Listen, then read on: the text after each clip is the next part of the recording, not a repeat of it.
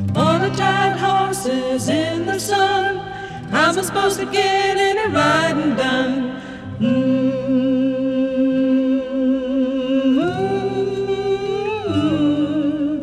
On the tired horses in the sun, how am I supposed to get any riding done?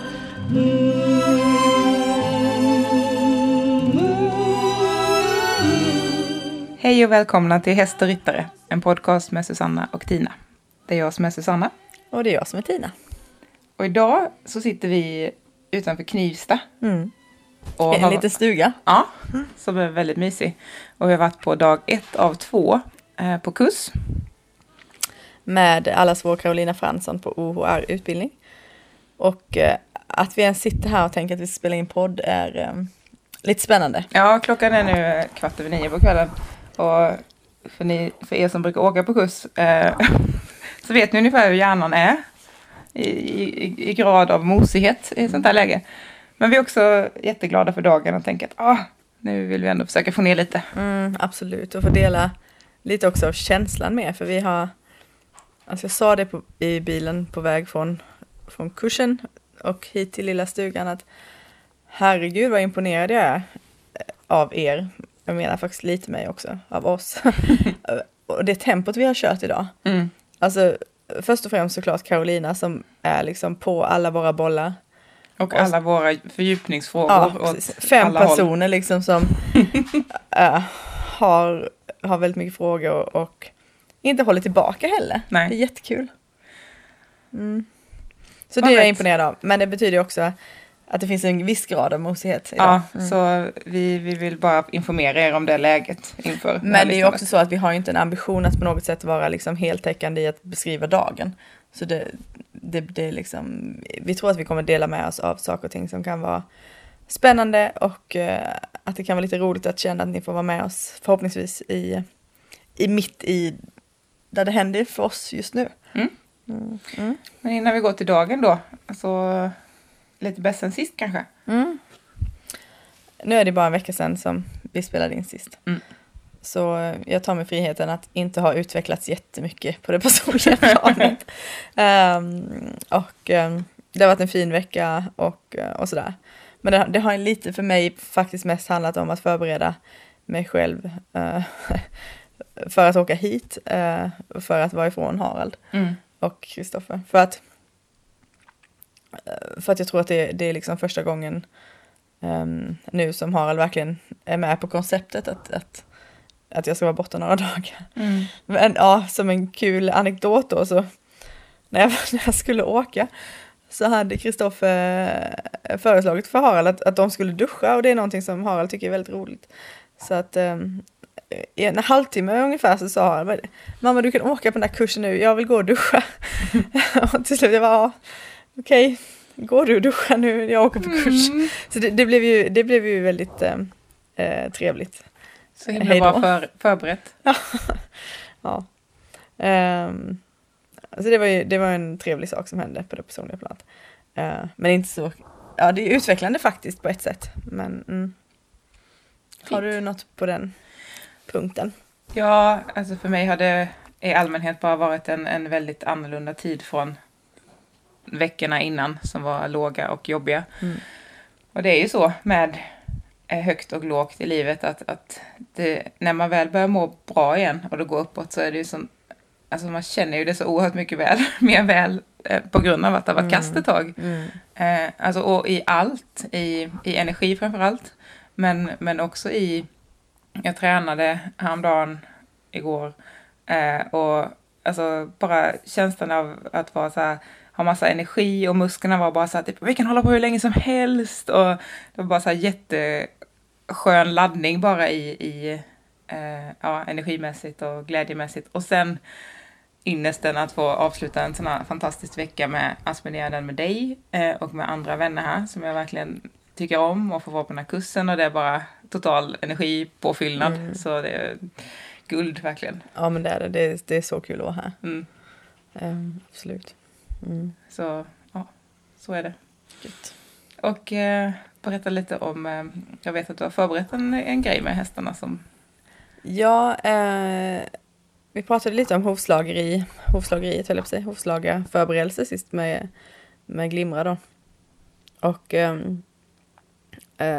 skodde vi henne i veckan. Och det var ganska roligt för mig därför att det blev en väldig aha-upplevelse för mig därför att hovslagaren berömde henne oerhört mycket och verkligen prisade henne och bara åh vad du är duktig bla bla bla. Och lilla gumman snuttedutt och det där ligger ju inte så nära. Nej, det gör inte det. Det är ganska svårt. Men Glimra älskade det. Alltså hon växte en halv meter och hon liksom tittade på hovslagaren och bara aha. Mm-hmm. Och sen blev det också för i ganska tidigt skede under skolningen så då skulle hon väl dra till sig foten eller någonting. Och då sa hovslagaren så nej, liksom, inte sådär. Och då, det blev liksom bara tilt. Det finns alltså, tilt i huvudet på Glimra. Att det vet hon liksom inte hur hon ska svara på. Nej. Det funkar inte. Men det här andra, så då står hon liksom slappna av i benen. Och, det var verkligen en aha-upplevelse för mig. Och att se att det där är väldigt, väldigt förstärkande för henne. Så där kommer väl bli en personlig utveckling för mig att kunna utveckla det här lite. Och det kanske inte nödvändigtvis behöver vara att jag måste låta på det viset, men jag tror att entusiasmen och att kunna förmedla att känslan av att vara väldigt glad över, alltså jag är alltid glad för henne, men att också kunna vara glad för det hon ger i en situation. Tror jag kan vara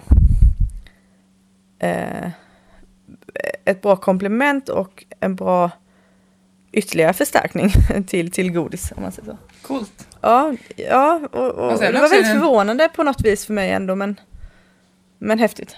Och också den stora elogen i allt förberedelsejobb som du har gjort som också gjorde att hon var så väl förberedda. Ja, tack. Men alltså faktum är att vi var ju inte tillräckligt förberedda ur ett belöningsbaserat perspektiv, för vi har inte fått till alltså durationen, det var alltså tidslängden. Nej, men kriteriesättning till det är inte så lång tid på det, vi ska prata om det snart. Nej, men det jag menar är att med klicken och med belöningsbaserat så blir det blir en brygga och ett godis, och det avslutar ju också beteendet. Och det blir ju på något vis problematiskt därför att hovslagaren kommer ju inte plocka ner foten när jag klickar och belönar. Så det, och i och för sig så, när jag förberedde så gjorde vi inte det heller, för då hade jag mamma till hjälp som medhjälpare som det liksom gav godiset. Men det är ju ändå det är ju inbyggt i det att det avslutar ett beteende. Så att, det finns mer kvar att göra om man säger så. Absolut. Du har inte träffat dina hästar knappt. Nej. Men däremot så hände det jag med en jättefin grej med en annans häst i fredags. Jag håller ju i princip inga ridlektioner eller träningar just nu av förklarliga anledningar av det här utforskandet också. Men jag gör det för ett par personer som vad ska jag säga, delar värdegrund och jag verkligen kan träna på det sättet jag vill träna, eller undervisa dem som jag vill undervisa dem. Varav jag hade lektion för en i fredags. Och hon har en jättefin islandshäst som dock var lite spänd i ena bogen, märkte vi, och han var lite sned och så. Och den här kvinnan rider helt fantastiskt och så liksom fint mentalt uppkopplad på honom. Så jag visste liksom inte riktigt hur vi rent så här fysiskt skulle fixa den där spänningen. Men gav henne olika så här mentala bilder och visualiseringar att göra för att ge honom en känsla av hur han brukade röra sig och kanske vad han brukar vilja i alla fall. Och han bara fattar ju det direkt, och hon rider helt fantastiskt, och så hon satt där med sina bilder och han liksom verkligen så här gick helt in i det, och de var helt i sin egen bubbla samtidigt som jag på något konstigt sätt också var i deras bubbla. Det var väldigt häftigt och jag kände såklart både hästen och människan väl, så det blev väl någonting speciellt där. Så att på ett sätt var det som att ja, men hon red ju, och hon som sagt som rider den hästen mycket bättre än jag någonsin skulle gjort, men samtidigt är jag också med och rider den här hästen. Och så rider de och sen ser jag vid den där vänsterbogen så bara börjar luften typ dallra. Alltså det bara syns som att ja, men det håller på att hända någonting nu, så jag bara säger till henne typ att men, vad du nu gör nu så håll kvar lite till. Och så precis då så bara typ klonk. Alltså så var det någonting som släpper. Och hans framben blir som, alltså han blir så lös i hur han kan gå. Så han får vasta så här dressyr frambenen. Och så går de där och får känna på det lite, och sen så ja, så ber de göra halt och hon hoppar av och han bara stensomnar och är så sjukt nöjd med den där behandlingen som hon gav honom. Precis. Och det är så coolt. Alltså shit, vilken grej. Och det bästa är liksom, och han är jättenöjd för att han liksom är fixad kroppsligen. Och hon är helt hög för att liksom hon har fått och med du henne. Är och helt jag är helt hög. Att jag liksom känner det som om jag hade ridit det. Alltså jätteintressant mix. Så häftigt. Ja. Och så coolt att just vara en del av den bubblan. Ja, jättefint. Jag har inte varit med häftigt. om det alls så starkt innan. Och ja, det gör mig så jättesugen på att utforska det mer. Och jag tänker också så jättemycket fram emot kraniosakralterapi-dagen som du ska hålla i, där jag ska få fördjupa mig mer i det sättet att koppla upp sig på hästen, för att jag vill verkligen... Ja, det kommer nog alltså, hjälpa i detta faktiskt. Alltså, nu kan du ju det uppenbarligen redan, men man kan alltid ha... Alltså, du kommer ju få mer erfarenhet en dag också, såklart. För det vore, alltså jag ser så mycket fram emot att utforska det också. Och få de verktygen mer till. För nu, alltså det kan ju hända, men det händer ju också ibland på chansning. Det vore kul med mer liksom stadighet i det. Så. Ja. Men coolt, jättecoolt. Nu spann min hjärna iväg. Jaha, hur ska vi nu vad ska vi nu lägga in i dagen och bla bla bla. Det har jag inte kapacitet för just nu i alla fall. Men tillbaka till idag då. Ja, vad ska vi börja? Precis, var ska vi börja? Alltså, ja men vi kan väl börja, vi inledde ju ändå dagen med att sitta här kring frukostbordet och tala om vad vi hade för intention för dagen. Alltså innan vi ens kom till kursplatsen. Vi ville ha roligt. Vi ville ha kul, ja precis. Och jag slets väl mellan att verkligen kunna vara i nuet och inse att alltså någonstans så vill jag ha allting på en gång. Jag förstår helheten och liksom känna att jag vet vägen till det här framtida målet och så vidare. Nu då. Men min intention var ändå att slappna av lite i det där och tänka att vi tar ändå detta stegvis liksom. Nu kommer inte jag ihåg din intention.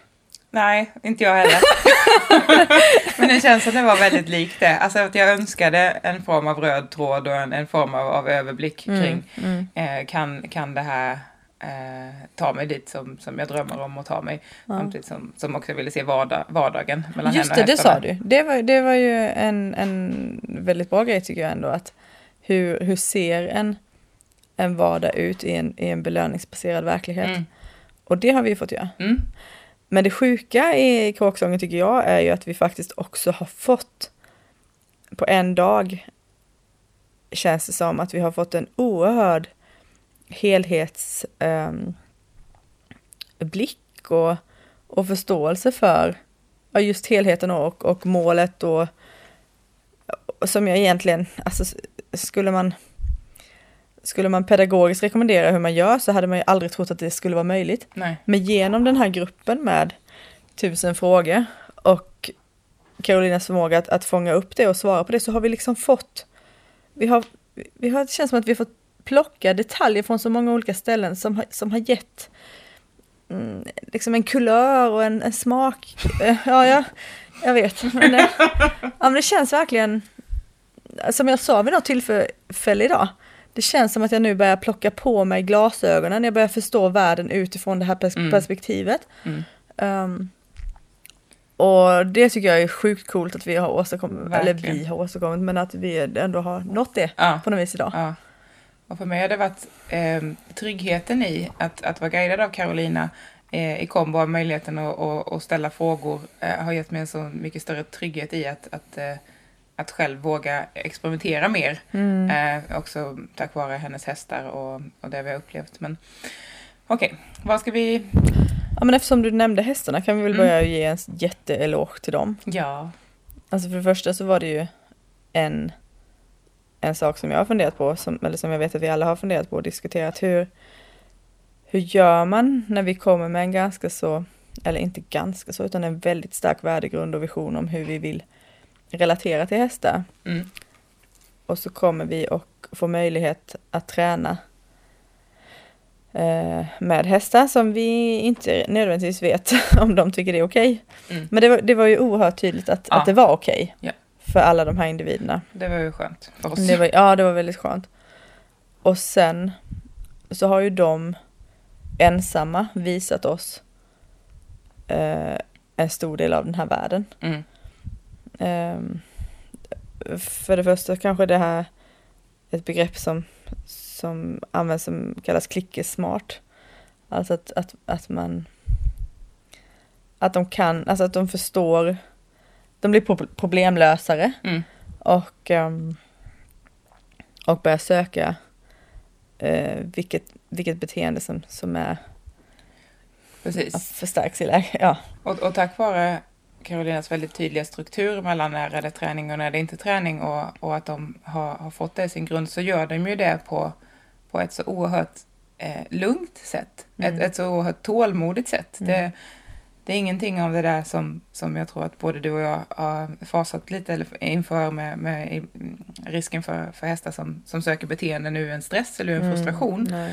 Utan här var alltså avslappning inbyggd definitivt. Och upplevelsen var ju verkligen att vad de guidade oss i detta. Och det här som jag beskrev innan med klickesmart, alltså det har vi ändå haft en förståelse för på någon form av teoretisk plan innan.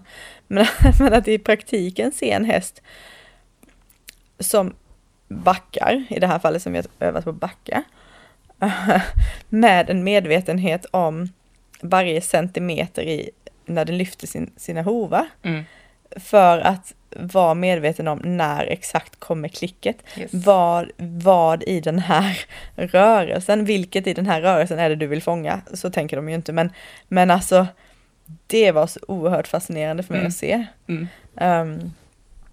Att jag menar, för mig var det okej, har vi en bakåtrörelse, klick liksom.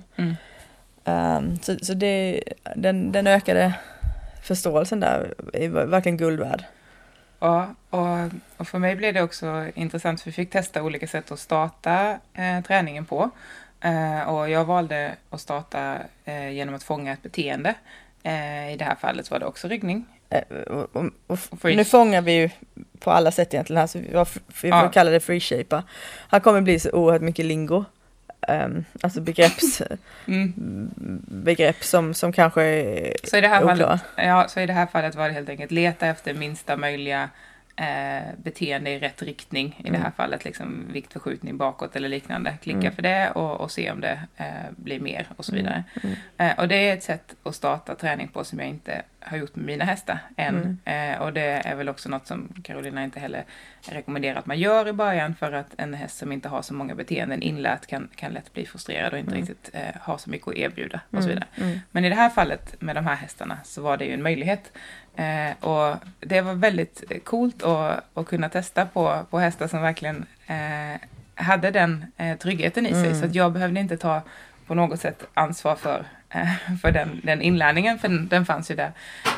Och vilken häftig grej att då kunna få samspela på det sättet och få leta efter den där minsta möjliga signalen och klicka och belöna för det, och återigen tålmodigheten i hästen och experimentera med hur snabba steg uppåt i utbildningskurvan, eller vad vi ska kalla det, kriteriesättning då, om vi ska använda det mot ordet. Målet. Precis, eller målbeteendet. Hur mycket kan jag utveckla det i varje steg, när behöver jag gå tillbaka?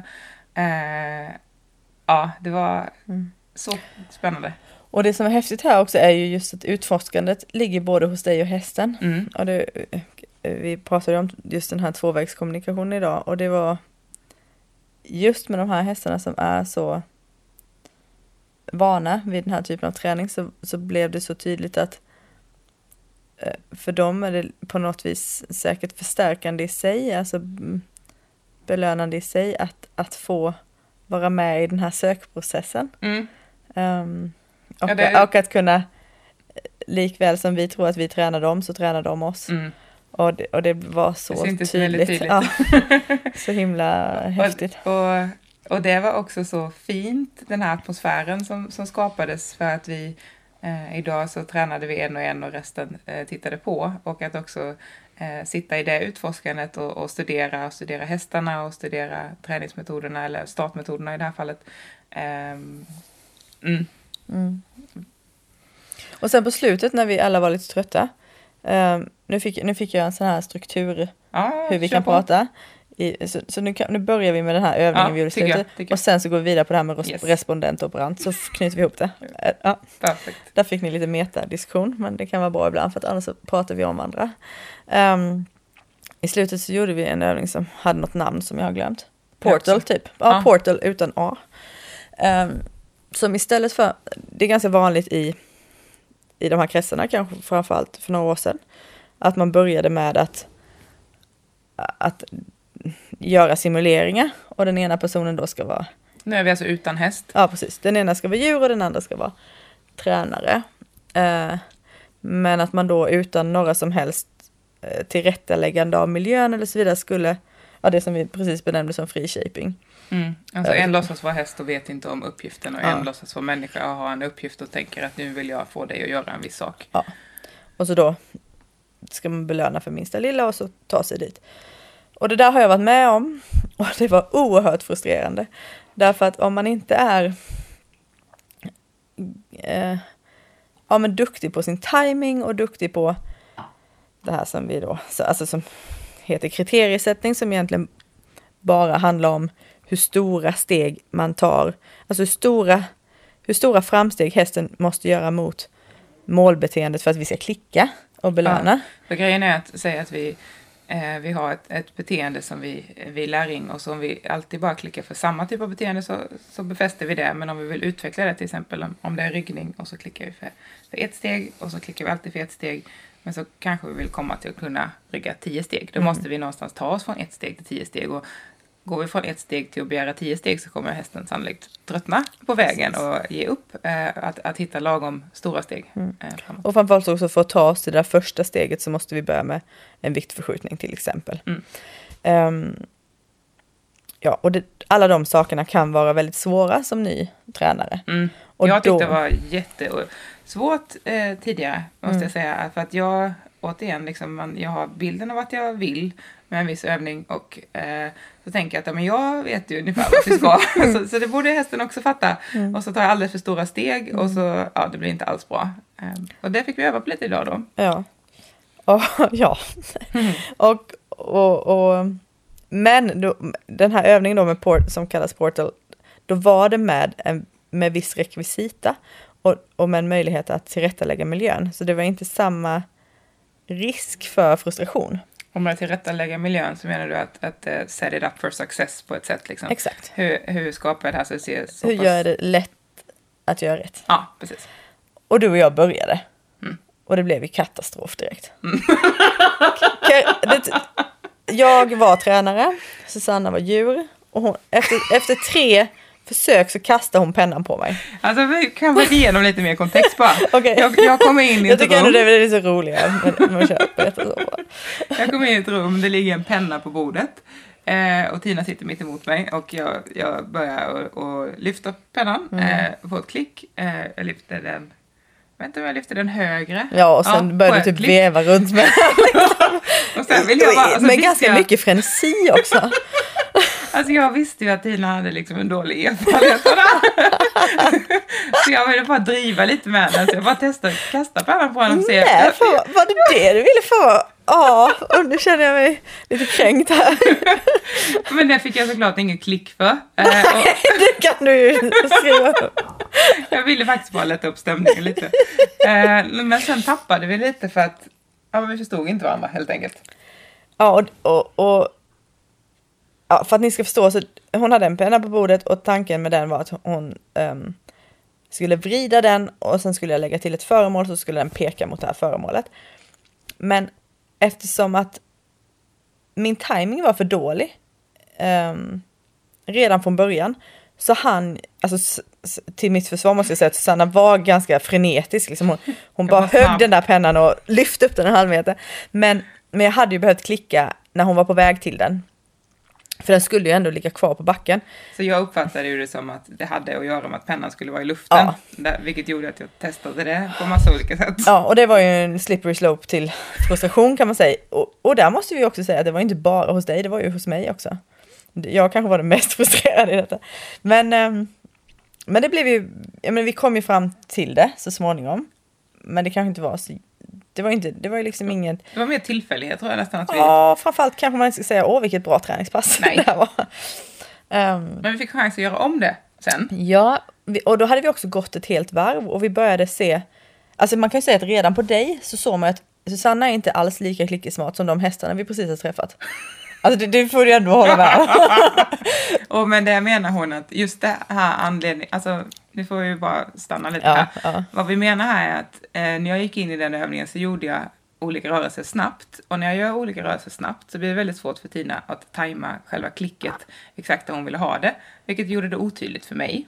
Och om vi, om vi jämför det med Carolinas hästar som är klickesmarta. Så när de ryggade till exempel och testade, eller innan de ens hade fattat att det handlade om ryggning, och de testade olika saker, så gjorde de ju det långsamt med en slags kontakt. Och det är ju mer klickesmart. Ja, och sen kanske de inte gjorde det för att det skulle vara lättare för dig att veta när du skulle klicka, men kanske för att det skulle vara lättare för dem att veta när klicket kommer, var i rörelsen var jag då. Ja, precis. För veva för en penna så kommer man ju inte veta precis var man hade handen när det klicket. Nej, men det är också väldigt lärorikt att bara veta, för det pratade vi också om, kommer en häst in i en session och har den typen av energi och liksom snabbhet som jag hade där, då kanske man inte ska träna. Nej. Då är det kanske bara, okej. Och framförallt så förstod vi också då varför man inte frishapar en häst innan den har ett antal beteenden som lönar sig liksom. Skulle vi förklara bara frishapar där? Men nu har vi sagt frishaping så många gånger och förklarat det också. Så det var ju väldigt kul. Och genom att då få titta på hela gänget när vi tränade så blev vi ju alla mer klickesmarta. Och vad jag fick lära mig sen när jag satt i hästpositionen, eller jag menar i människopositionen, var ju också, då hade jag ju också en häst som var liksom mer klickesmart, det vill säga lite långsammare och lite mer eftertänksam. Men det var ju också att vilken vinst det är att kunna klicka för små framsteg och göra det tydligt. Och wow, vilken insikt det var, eftersom jag som sagt då ibland kan ta för stora steg och kanske skapa frustration eller bara förvirring. Vad menar du egentligen? Men ju mer jag kunde bryta ner det i millimeter, desto mer blev ju hästen, som i det här fallet var en människa, trygg i vilken riktning ska vi, vad är det som lönar sig här. Och så intressant. För sen fick vi ju testa igen då. Ja, för jag måste säga att innan det så fick jag ju också en aha-upplevelse, och det var just det där att det är klart att jag med hästen tränar ett beteende, men det är också så att jag tränar upp den här klickesmartheten. Och har jag det med mig i bakhuvudet någonstans, så kanske jag blir mindre fixerad vid det faktiska beteendet. Precis. Och därmed kanske trevligare i min träning, eller liksom med rätt fokus i alla fall. Så det var för mig en väldigt aha-upplevelse också. Och sen fick vi göra om det här för att vi ville ju skiljas som vänner då på kvällen. Vi var inte ovänner. Hon ville bara sälja sin häst, du säger mig. Ja, just det. Nej, och då, det som jag lärde mig då var så jag människa igen. Det var vikten av att faktiskt ha gjort upp det här som kallas då kriterieplan. Vilket i princip bara är att man har tänkt igenom de här olika, när kommer jag kunna belöna? Och hur liksom, små steg framåt kan jag ta. Hur kan den här processen se ut? Och det var väldigt bra. Det blev ju en väldigt annan upplevelse av det här träningspasset. För att tack vare att du hade gjort det, så kunde jag ju som häst känna mig väldigt mycket mer trygg i att utforska. Alltså det blir mycket roligare att testa olika saker. För det kändes som att det fanns en större chans att få göra rätt. Och då kommer vi snart till nästa grej i en av de sakerna som är viktiga. Förstärkningsfrekvens. Det vill säga att ju oftare vi kan klicka och belöna i ett träningspass, desto mindre frustration skapar vi sannolikt och desto mer motivation kanske vi skapar. Så att ta de där tillräckligt små stegen för att hästen ska känna att men det är värt någonting att göra detta. Ja, och det fick vi verkligen uppleva där.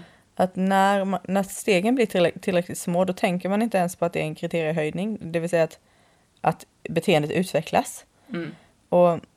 Och där sa en Carolina en bra sak som hon inte riktigt trodde att det var hon själv som hade sagt. Men hon sa att den bästa kriteriehöjningen är den som hästen själv initierar. Det vill säga när hästen överträffar det som vi har satt som mål för att klicka. Och som exempel där så gjorde jag en övning med Carolina där jag var häst och hon var människa och hon bad mig rygga med hjälp av target. Så jag satte handen på en target och hon placerade den så att jag behövde rygga för att nå den.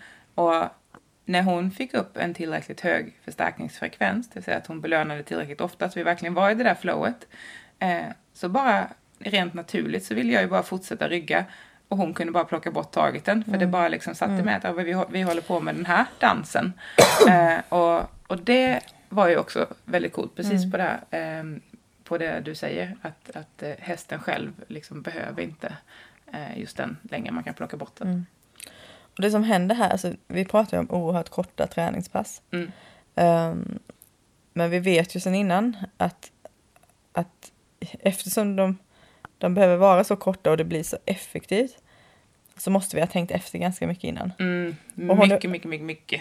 Jättemycket. Alltså det tar ju ändå, även om du bara tränar 7 minuter så tar det den där timmen oftast för att tänka efter innan och sen också utvärdera efter. Och ett mantra som Carolina upprepade idag som väl kom från Bob Bailey också tror jag var ju think, plan, act. tror jag. Det kan ha varit några 3 andra ord också för jag känner mig lite kontentan var ja, typ något sånt. Och det är otroligt hur mycket tankemöda ändå det krävs detta. För till exempel hade jag tänkt innan på att vad händer om Susanna vad ska jag göra ifall Susanna lyfter upp den här pennan?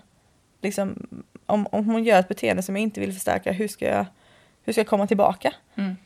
Hade jag tänkt på det innan så hade jag ju inte stått där helt handfallen. Till exempel. Så det finns väldigt mycket man kan tänka på. Och sen får man ju börja någonstans, så är det ju bara. Och sen lär man sig på vägen. Men, Nu måste vi ju faktiskt ta det här med operant och respondentbeteende då. Det låter avancerat. Men ska jag börja prata om det? Gör du det? Jag kan göra det om du vill. Ja, det är okej. Operant beteende styrs av konsekvenser. Som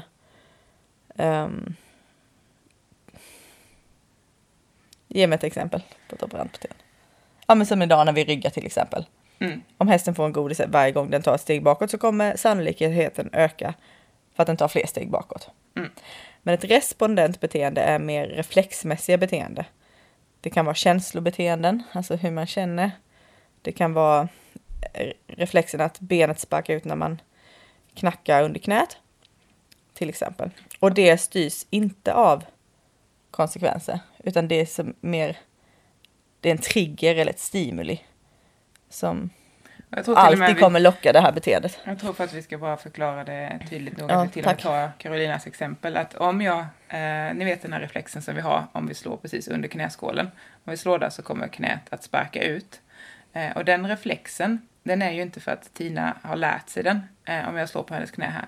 Så om jag slår på hennes knä och hon har en betongklump framför sig. Så att hon slår i foten och får jätteont för att jag gör det. Alltså hon får en konsekvens som är bestraffande, som inte är så trevlig. Det kommer ändå inte hindra hennes knä från att slå ut nästa gång jag slår på det. För det är en respondent, alltså det är en reflex. Det är ingenting som hon själv liksom styr över direkt. Medan det operanta är verkligen inlärt. Alltså om jag beter mig på ett visst sätt och människor uppskattar mig då då kommer jag sannolikt bete mig mer så. Om hästen gör en viss sak och får en trevlig konsekvens av det, då kommer den sannolikt att göra mer av det. Och att få skilja på de två är superviktigt. Ja, och varför är då det viktigt? Jo, för att vi kan, om vi nu för den här stunden tänker på respondenta beteende som just känslobeteende, det vill säga det kan vara rädsla, det kan vara lite oro, stress och det kan också vara lugn. Då kan vi alltså, vi behöver inte vara rädda för att förstärka en känsla genom att ge godis till exempel. Däremot så kan vi associera ett känsloläge med till exempel träning. Och för att det ska bli ännu tydligare innan jag går vidare med vad det betyder för oss praktiskt i hästträningen, så tror jag att du kommer ihåg det där med hunden och... Ja, men Carolina, återigen nu snor jag rakt av Carolina Franssons exempel. Så att, som vi gör hela dagen. Ja, eller hela podden. Om ni vill veta mer om detta och liksom all credit till henne, så går hennes kurser. Verkligen rekommenderas. Vi tar det exemplet med en hund som är rädd för fyrverkerier. Då tog hon det exemplet att okej, den här, om vi försöker motbetinga rädslan för fyrverkerierna genom att belöna i samband med fyrverkerierna, då behöver vi egentligen inte vara rädda för att det är själva rädslan vi förstärker, för den är reflexmässig. Nu använder du lite svåra ord här. Ja, okej. För motbetinga är ju att det är någonting som är obehagligt för djuret. Och så försöker vi tänka ett minus liksom. Och så vill vi plussa på någonting så att det ska bli mer neutralt eller positivt, den här upplevelsen. Nu blir jag tvungen att bara förklara det ordet lite. Men många människor kan ju vara rädda för att ge en rädd hund godis i tron att vi kommer göra hunden mer rädd. Men det behöver vi inte vara oroliga för. Nej, för det är inte det vi tränar in. För rädslan är en sån här reflex i det fallet, men den kan vi associera bort. Så småningom med mer och mer träning så kan hunden liksom ändra sin uppfattning av vad blir det, hur mår jag i närheten av fyrverkerier till exempel. Och det tycker jag var jätteskönt att höra. Att vi behöver faktiskt just nu inte tänka så jättemycket på känslan utifrån det perspektivet. Men däremot vara väldigt noggranna med vad gör vi för... Om vi säger att vi har en häst som är jätteupp i varv till exempel. Då, som inte kan så mycket. Då är det dumt att be den göra en väldigt stillastående övning. Ja, eller kanske till och med dumt att gå in och börja träna där. Men, för att då associerar vi upp i varv med träning. Precis, vilket vi sannolikt inte vill. Men om vi har en häst som någon av Carolinas hästar som har tränat mycket och kanske associerar en viss typ av övning med ett känsloläge. För att hon kanske har valt att stå still med hoven på en target. Kanske hon har tränat om och om igen i tillfällen när hästen är lugn. Så den har börjat associera att men det här liksom gör jag och då känner jag mig lugn. Då kan hon använda den träningen och det beteendet för att hjälpa hästen att bli lugn. Om den är uppe i varv. Så det där är ju sjukt intressant. Det är väldigt intressant. Men nu vet inte jag hur många av er som lyssnar som är djupt inne i det belöningsbaserade. Är ni inte det så kan det här vara ändå väldigt viktig information för er om ni skulle vilja börja. Ja. Och då i praktiken innebär det till exempel att det är lämpligt att börja träna med en lugn häst. Och det kan man ju åstadkomma till exempel med att låta hästen stå och äta grovfoder. Och är det så att hästen inte är så van vid att få godis ur handen eller liksom, ja, då kan man också behöva bara öva på att, eller inte öva ska jag inte säga, men man kan försöka tänka att man ska associera att få godis med den här lugna känslan. Så innan man ens börjar träna någonting så kan man medan hästen står och äter grovfoder passa på att peta till den lite godis då. Ja. För då börjar vi associera jag får godis med en lugn känsla. Och då har vi en mycket bättre utgångspunkt när vi väl börjar träna. Precis. Och första träningssakerna kan ju också vara lite lugna. Som där kan hästen stå och äta och sen kan den få sätta nosen på ett target och sen kan den få äta igen. Det är jättebra tycker jag att ha grovfoder i närheten när man tränar. Det gör jätteskillnad för mina hästar. Ja. Alltså om jag kommer till paddocken med Kona och det inte finns grovfoder någonstans, då börjar hon direkt bara söka av vad ska jag göra och liksom vara sådär. Men om det ligger lite hö där som hon har fri tillgång till i vanliga fall. Ja, precis. Det är viktigt att säga tycker jag, för det handlar inte om deprivation liksom, eller nej. Men ändå så har hon alltid det som en trygg bas och tycker antingen om hon tycker att jag blir tråkig eller om hon bara känner för, men då går hon dit och så står hon där så har hon något att göra som är meningsfullt för henne. Ja, och sån oerhört enkel grej, men som när man är ny för det här tänket, förmodligen, i alla fall om man är som mig, inte är någonting som man bara kommer på. Nej, verkligen inte. Alltså, vi hade ju aldrig kommit på det utan Carolinas dessutom är det ju lite besvärligt ändå att behöva lägga massa höfrö i sin paddock. Så. Ja, det har ju vissa nackdelar också. Jag har tagit med mig ett hönät ibland, men det spiller vi också. Ja. Shit, hur går det för oss här? Jag tycker det har rullat på rätt så bra. Vi är väl rätt duktiga då. På tal om förstärkning och så vidare. Okej, vad vill vi mer dela med oss av från alltså rent spontant känner jag att det känns som jag har fått med en hel del av aha-upplevelserna och också kanske lite praktiska grejer. Så jag vet inte om du har något mer, för jag känner mig rätt så.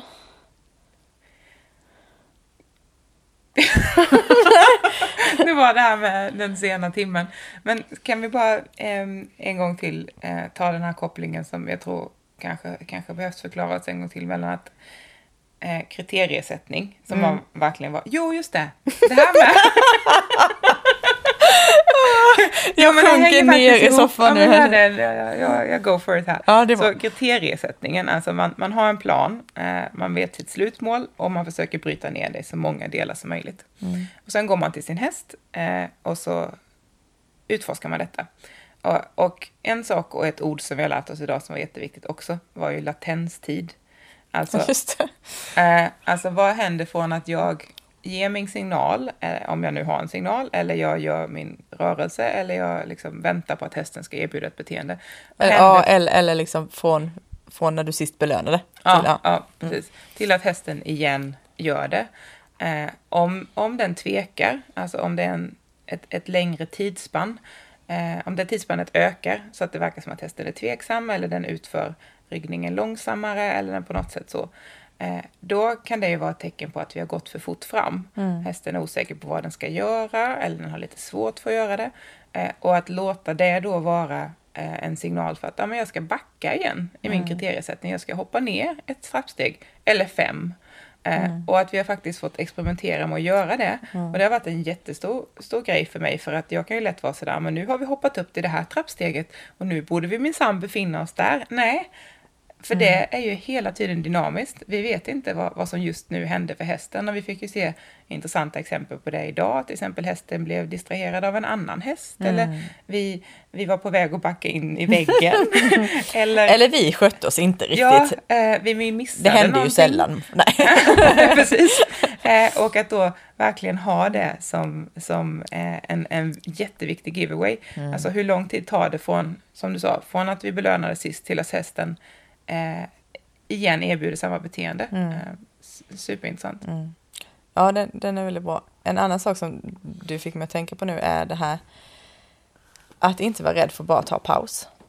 Alltså sen är det ju så när man tränar belöningsbaserat att en paus inte precis är förstärkande för hästen, för den tar ju bort chansen att få godis. Men för ens egen skull, när liksom ens träning bryter samman, vilket den ju gör ibland, eller när man känner nu vet jag inte hur jag ska gå vidare, då är det bara att ta paus.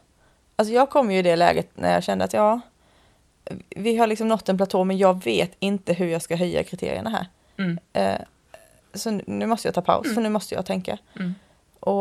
Och passar man då på att se till att hästen har det där grovfodret och man lägger en extra hög med vanligt godis, då behöver det inte bli så frustrerande för hästen heller att ta paus. Ja, precis. Och vi får den där chansen att omgruppera och tänka igen. För, som sagt, det krävs mycket tänkande.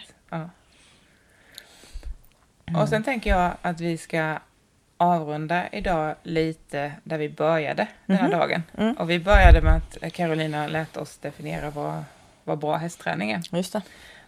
Och vi fick göra en lista eller vi fick komma med olika punkter som vi tycker är bra hästträning.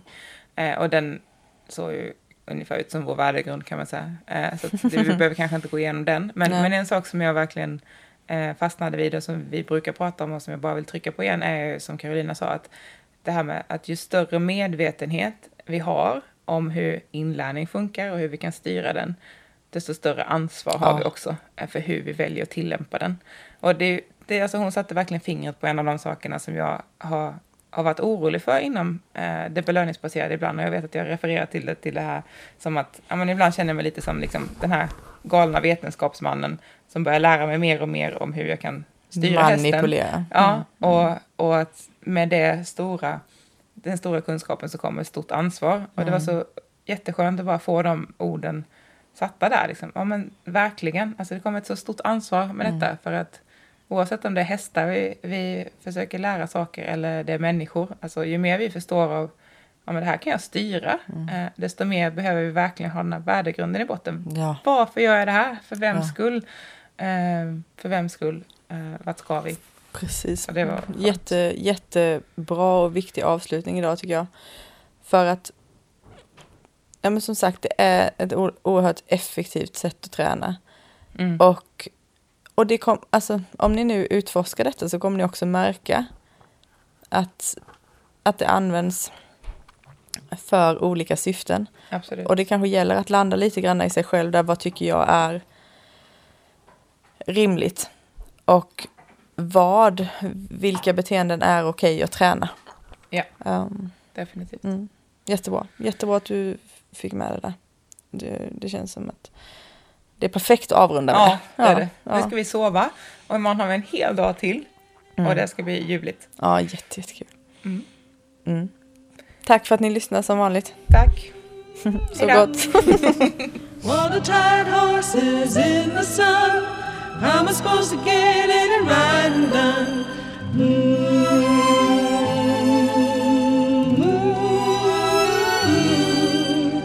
All the tired horses in the sun, how am I supposed to get in and ride and done?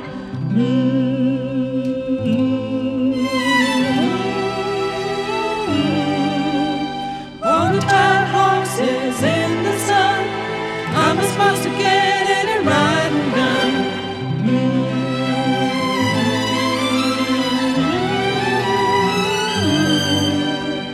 All the tired horses in the sun, how am I supposed to get in and ride and done?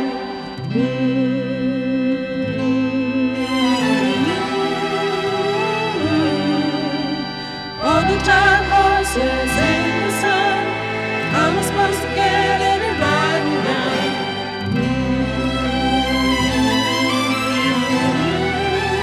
and done? All the tired horses in the sun, how am I supposed to get in and ride and done?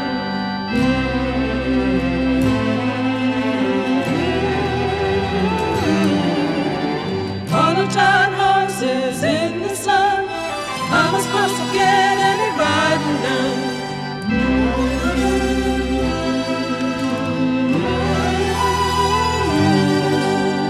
All the tired horses in the sun, how am I supposed to get in and ride and done?